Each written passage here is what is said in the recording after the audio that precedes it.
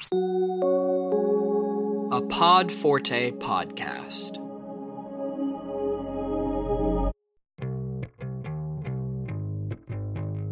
The Next CMO podcast explores topics that are on the minds of forward-thinking marketing executives, from leadership and strategy to emerging technologies. And we bring these topics to life by interviewing leading experts in their fields.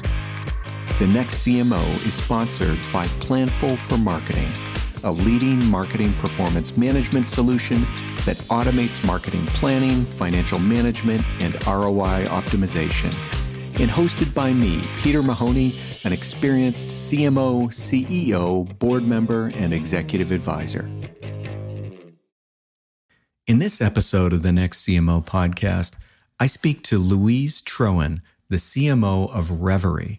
Reveri is a self-hypnosis app, and Louise takes us through the story of how she took her experience from leading brands like Headspace and Bumble, along with many other notable consumer brands, to tell the amazing brand story of Reveri and demystify the category of self-hypnosis to drive a successful business. I'm sure you'll enjoy the show. Hey, Louise, thank you so much for being on the Next CMO podcast.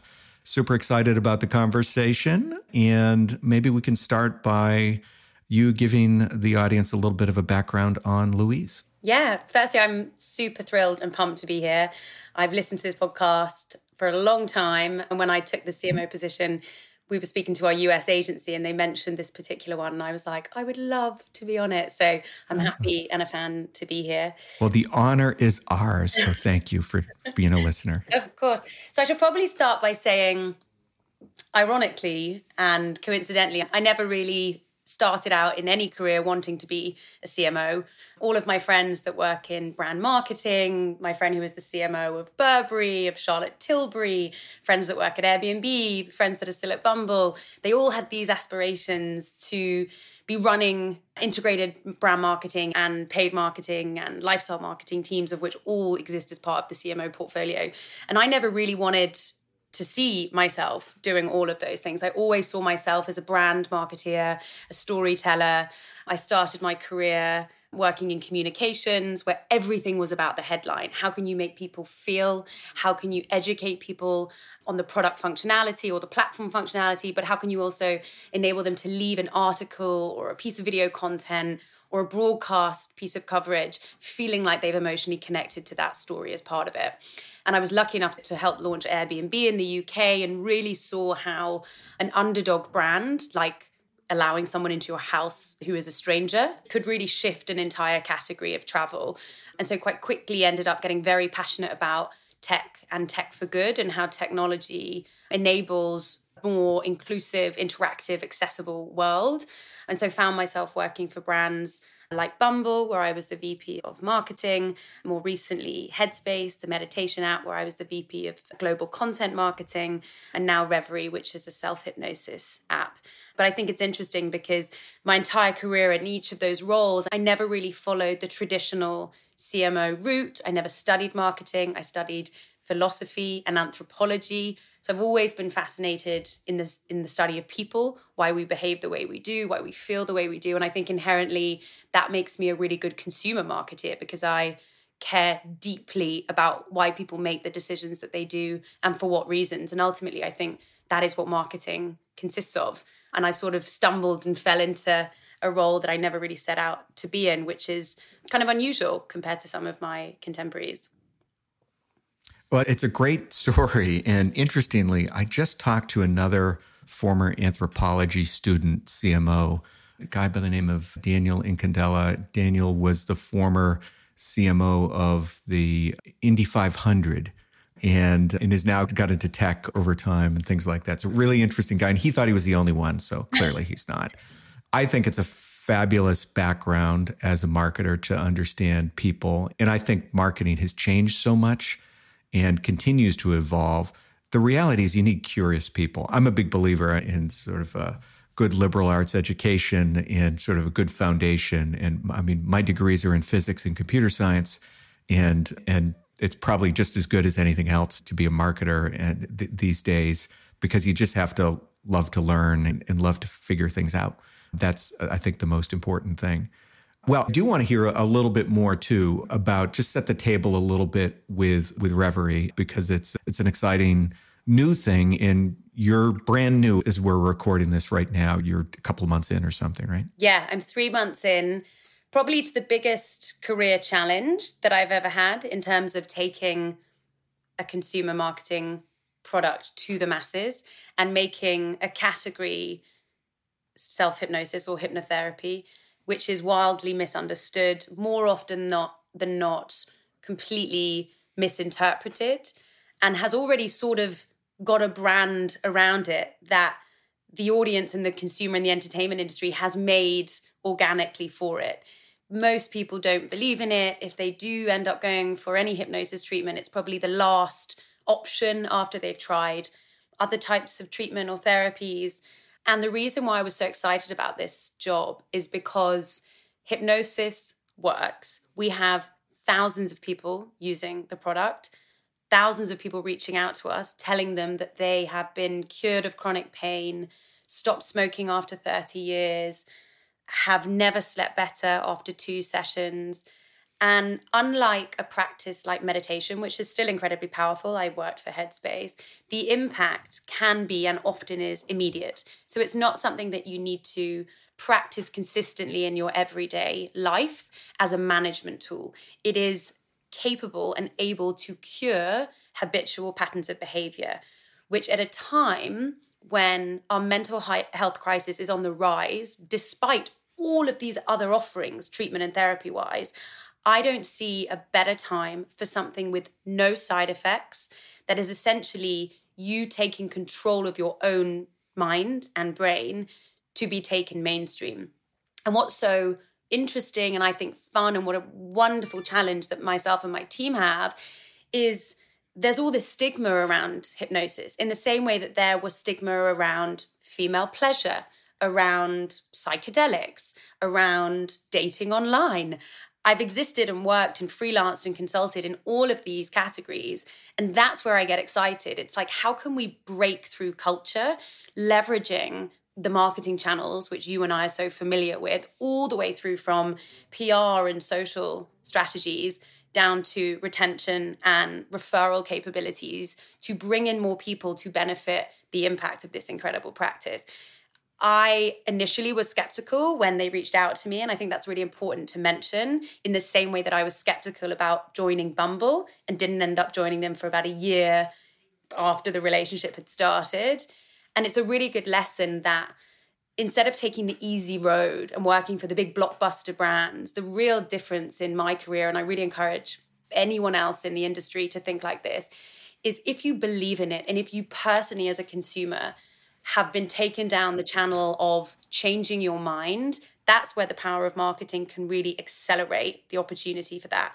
And as we accelerate that for hypnosis, we will build alongside a very robust commercial brand, because if there's anything that people are more desperate for, it's to feel happier, to sleep better, to not be afraid of flying, to not feel pain anymore.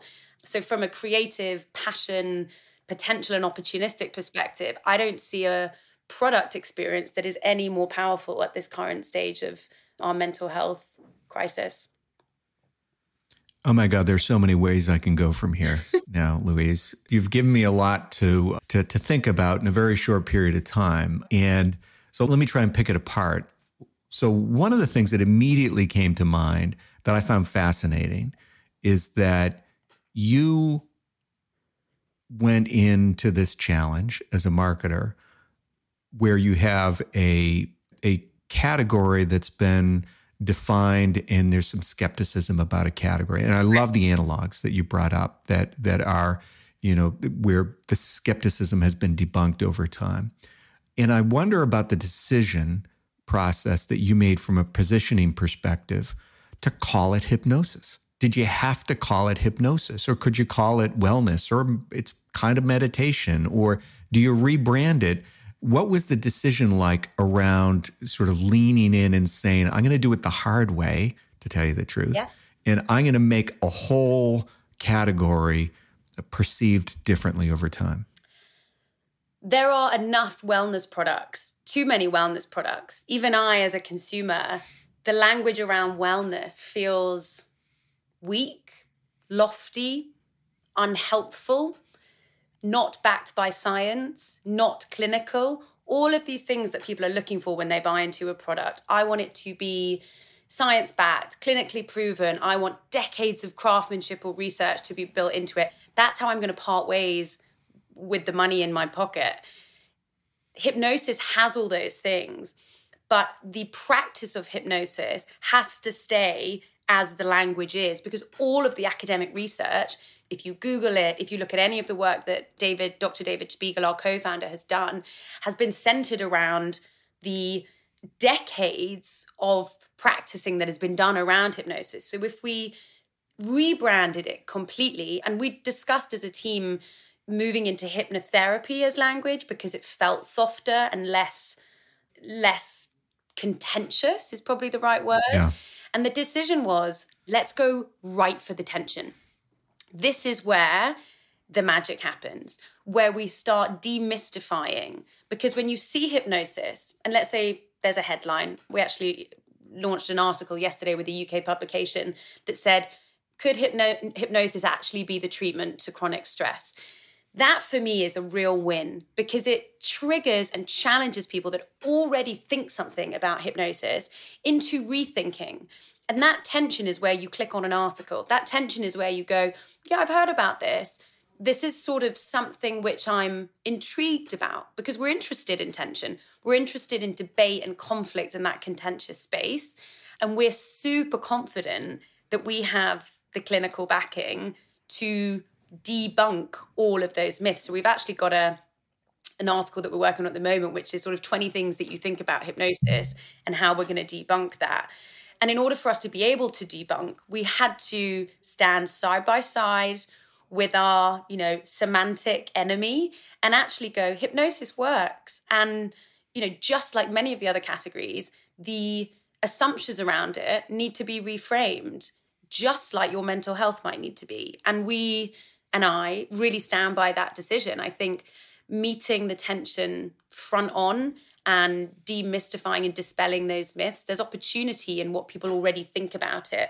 Whereas if we had started an entirely new category, we would be starting from scratch, and starting from some point of education, even if it is inaccurate, is more opportunistic in my perspective. Well, you sold me. I think the approach seems to be the right one. And a couple of things really stood out. One is the idea of the fact that, hey, it is a category, and there's a lot of power in being able to leverage a category. And if you can be the one who sort of creates the variant of that category, sort of the subcategory that is the consumer acceptable, and there's a business model behind it, and that is super powerful. The other thing that you brought up, I think, was really interesting that any marketer should really take to heart is the idea of competitive positioning, where you're trying to fit in. So if you position yourself in the category of wellness, you're right, it's super crowded. But if you say, no, that wellness stuff is great, but we're in this self-hypnosis thing, and we've now got to the point where we've made this, we're self-hypnosis, and now it works because of these things, right? So it's an interesting positioning thing. So one of the things I wanted to ask about the business model for something like this that's kind of interesting is that, so I was a Headspace user, and Headspace saved me when I was going through the depths of stress of going through and trying to finance and ultimately going through and selling my company. I have to tell you, it's one of the most stressful things you can go through. I lost 20 pounds that I didn't really need to lose. And it was incredibly stressful. And I remember going in, and it's being a CEO is like the loneliest job in the world. And I remember going in, and I'd seen this thing before, and I found it, and it helped. It helped give me this little bit of relief to just, stop that thing.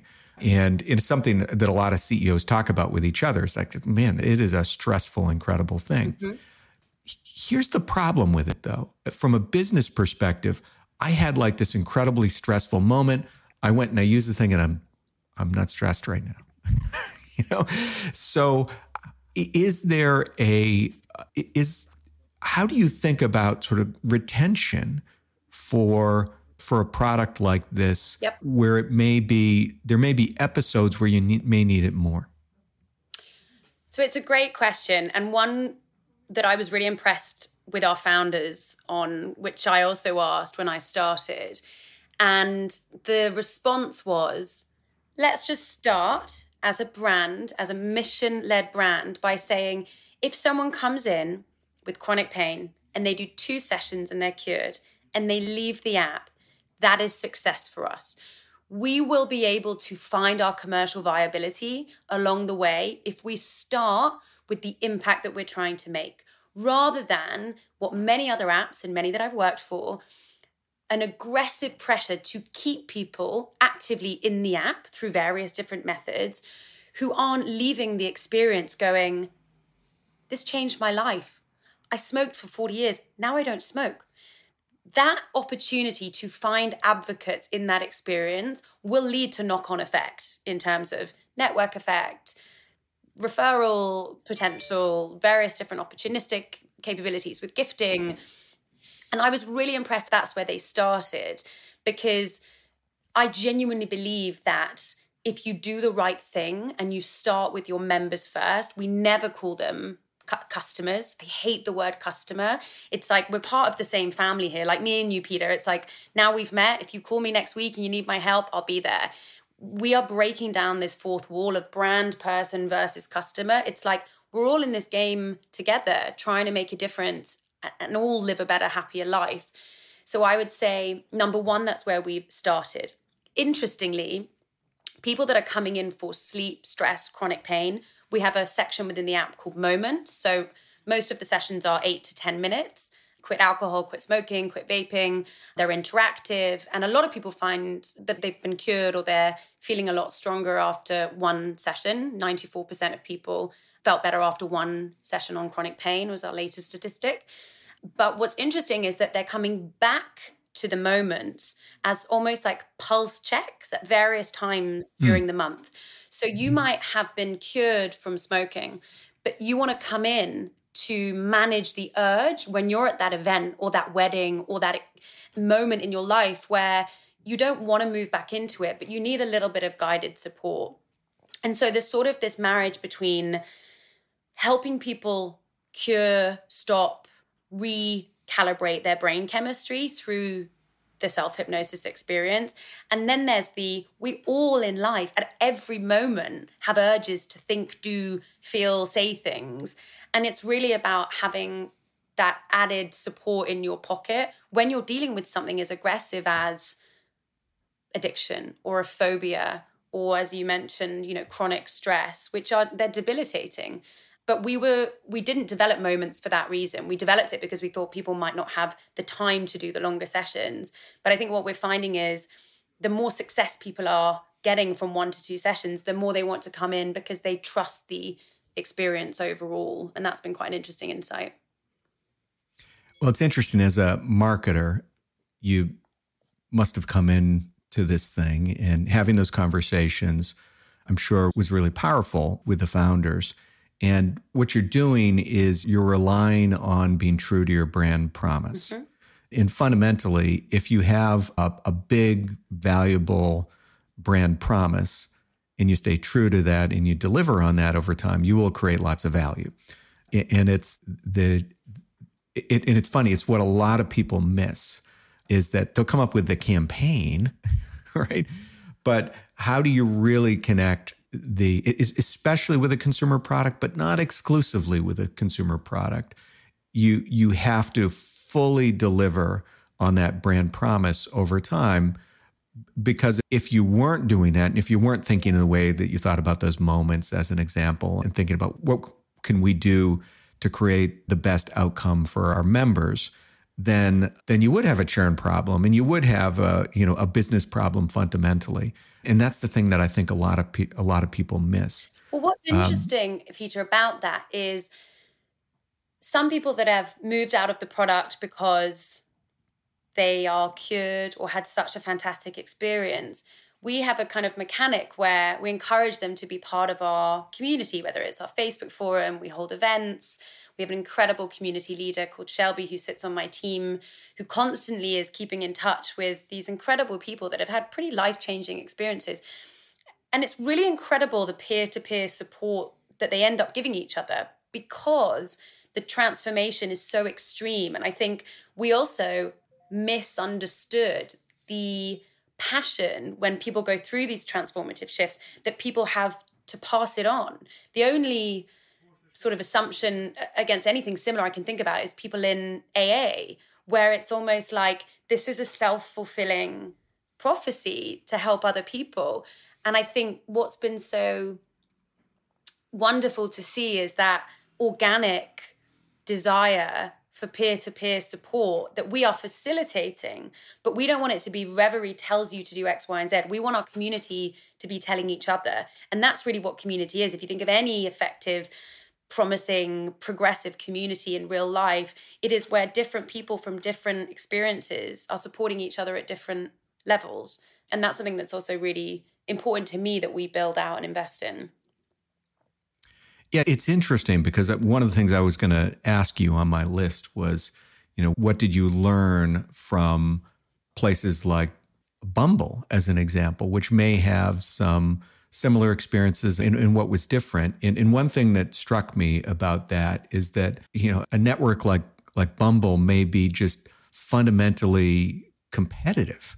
Right. So if you think about it, it is, I'm all out for me. I need to find, my person, and I need to beat the other person to that person to make sure, versus what Reveri is doing. It is more of a community thing where there's some benefit of at least feeling that I should be doing better for the overall community versus the sharp elbows you may have that, I want to score that good one on Bumble. Yeah, no, that's spot on. I think also, as much as the categories are pretty distinctive, they were both defining in their respective rights. But what I will say is there is nothing more isolating than a mental health experience, challenge.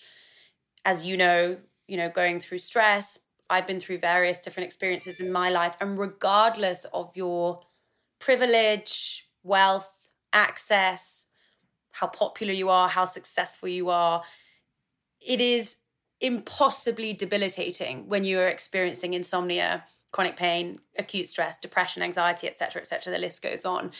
And community and contact around shared experience is one of the biggest, most effective respites, to feel like you're not alone and to know and see someone who has gone through the motions and has passed through the experience that you're feeling is so debilitating. That is completely different to the dating world, which is, let's get a bunch of incredibly fun people in a room who are all different, sexualities and genders, and we will let humanity do its own thing. I think what we're talking about here with mental health is people need a space where they feel really safe because of the sensitivity of it. But the brilliant thing about that is, and what's so similar about both experiences, is when you put both of those categories of people in a room, you know that they're both there for the same reason.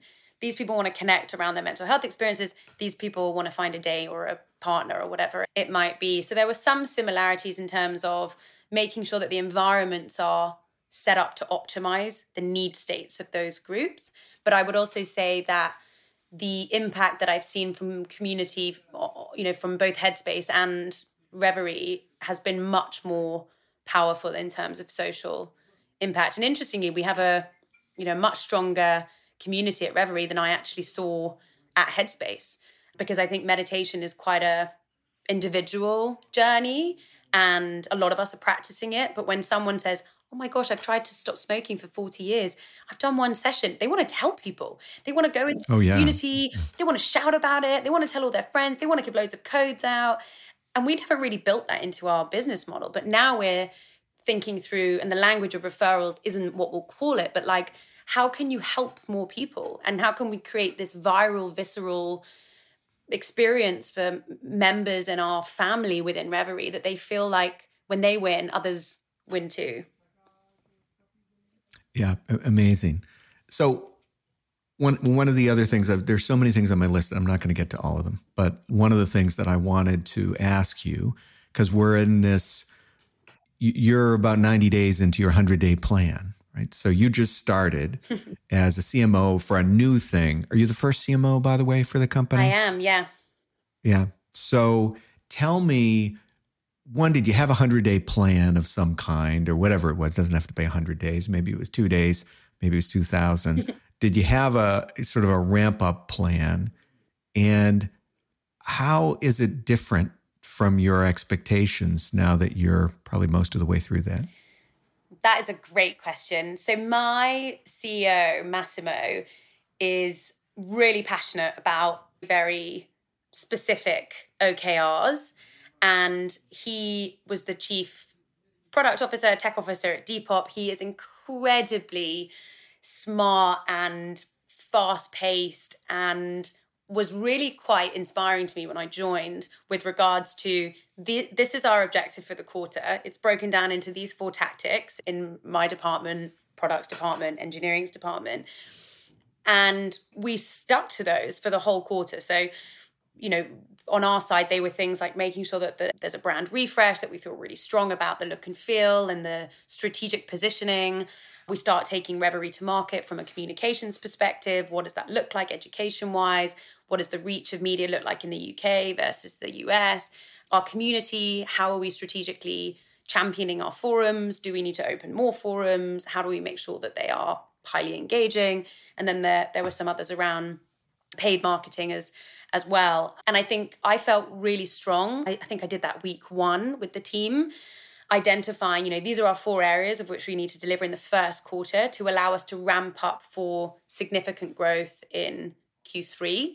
And we are very much sticking to those plans. There have been a few things that we've had to pivot on along the way, but generally speaking, the most important thing that I think has changed is that we've seen different growth levers along the way. So we made assumptions around X channel being really effective for us, but actually Y channel brought in more installs.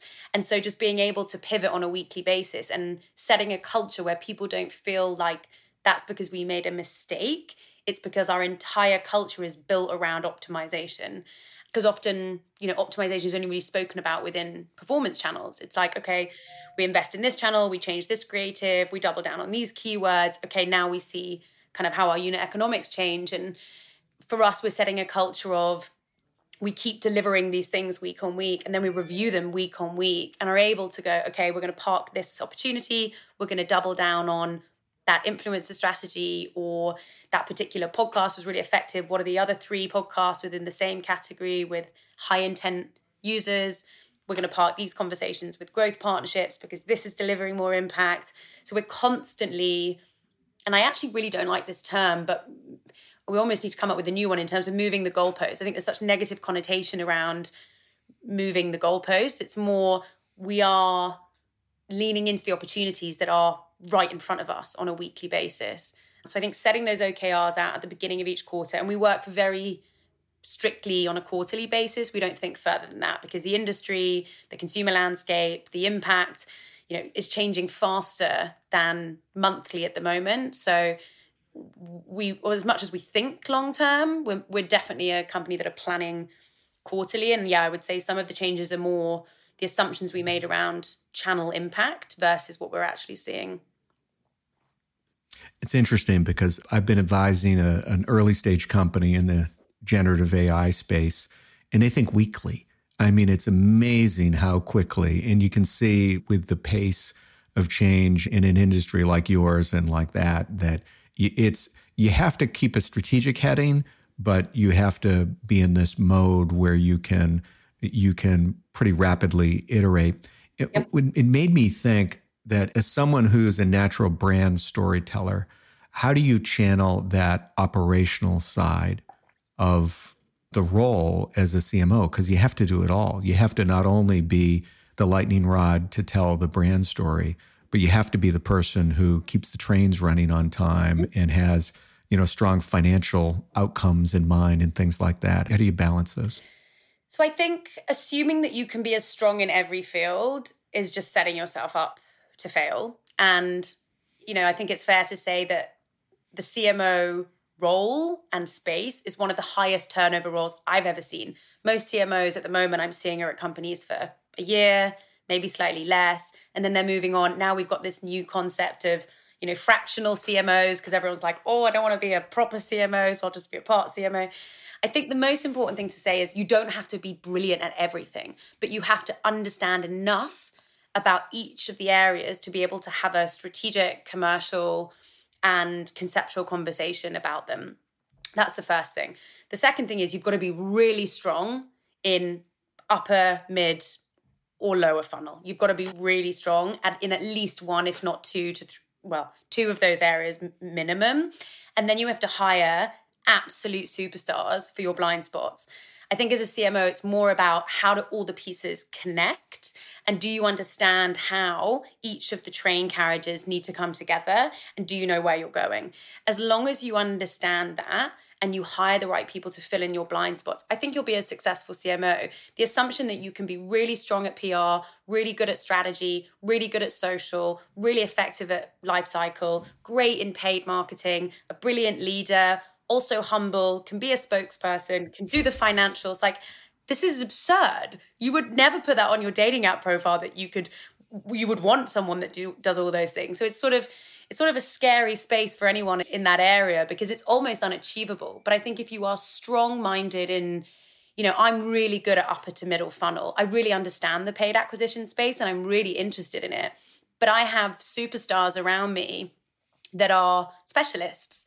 And as long as I can inspire, empower, give them the autonomy to lead in that respective area whilst connecting all the other dots, that for me is really what success as a CMO will be. And if I put too much pressure on myself to be a specialist in every area, I will end up losing part of the reason why they hired me at Reveri, which was because I was strong as a brand builder and in my kind of leadership capabilities. So I think having the confidence to say, that's not my subject expertise, and I'm going to bring someone in to thought partner with me on that is a kind of brave move that we all need to make. And I've definitely, I've got the support of an incredible CEO who is, he actually said to me today, Louise, as a coach, I wouldn't ask my center midfield and my strikers to play in defense. That would be a bad coach decision.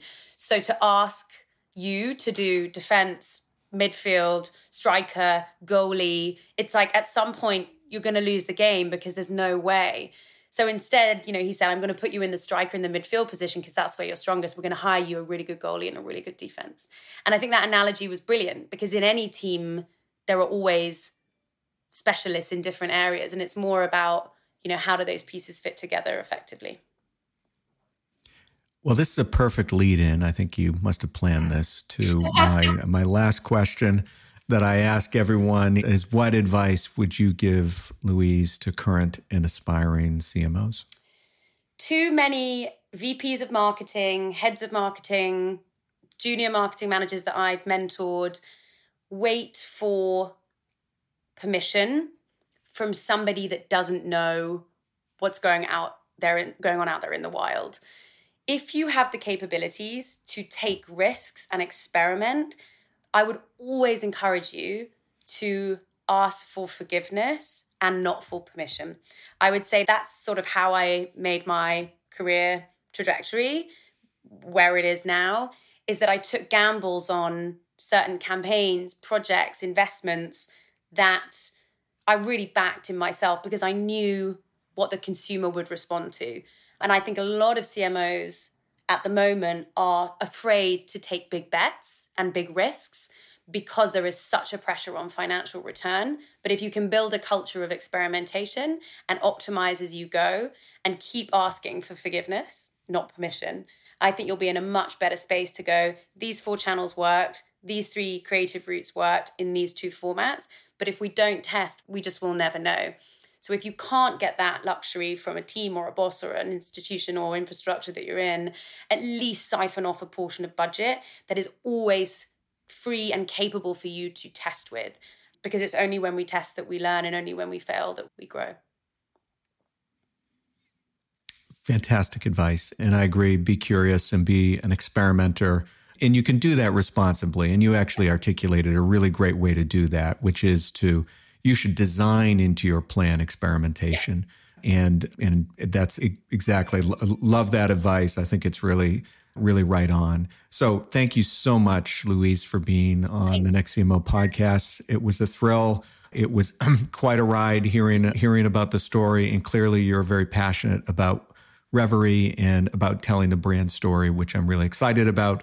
So we do, by the way, we'll have a link in the show notes to get download. So please do that. And they even created a special link because they're a metrics-oriented organization, so they can see how many thousands of people downloaded from the Next CMO podcast. So definitely check that out. And so make sure you follow the Next CMO and Planful on Twitter and LinkedIn and all those other places. If you have ideas for topics or guests, you can send them to thenextcmo@planful.com. And thanks again, Louise, for a fantastic conversation, and have a great day. Thanks, Peter. Take care.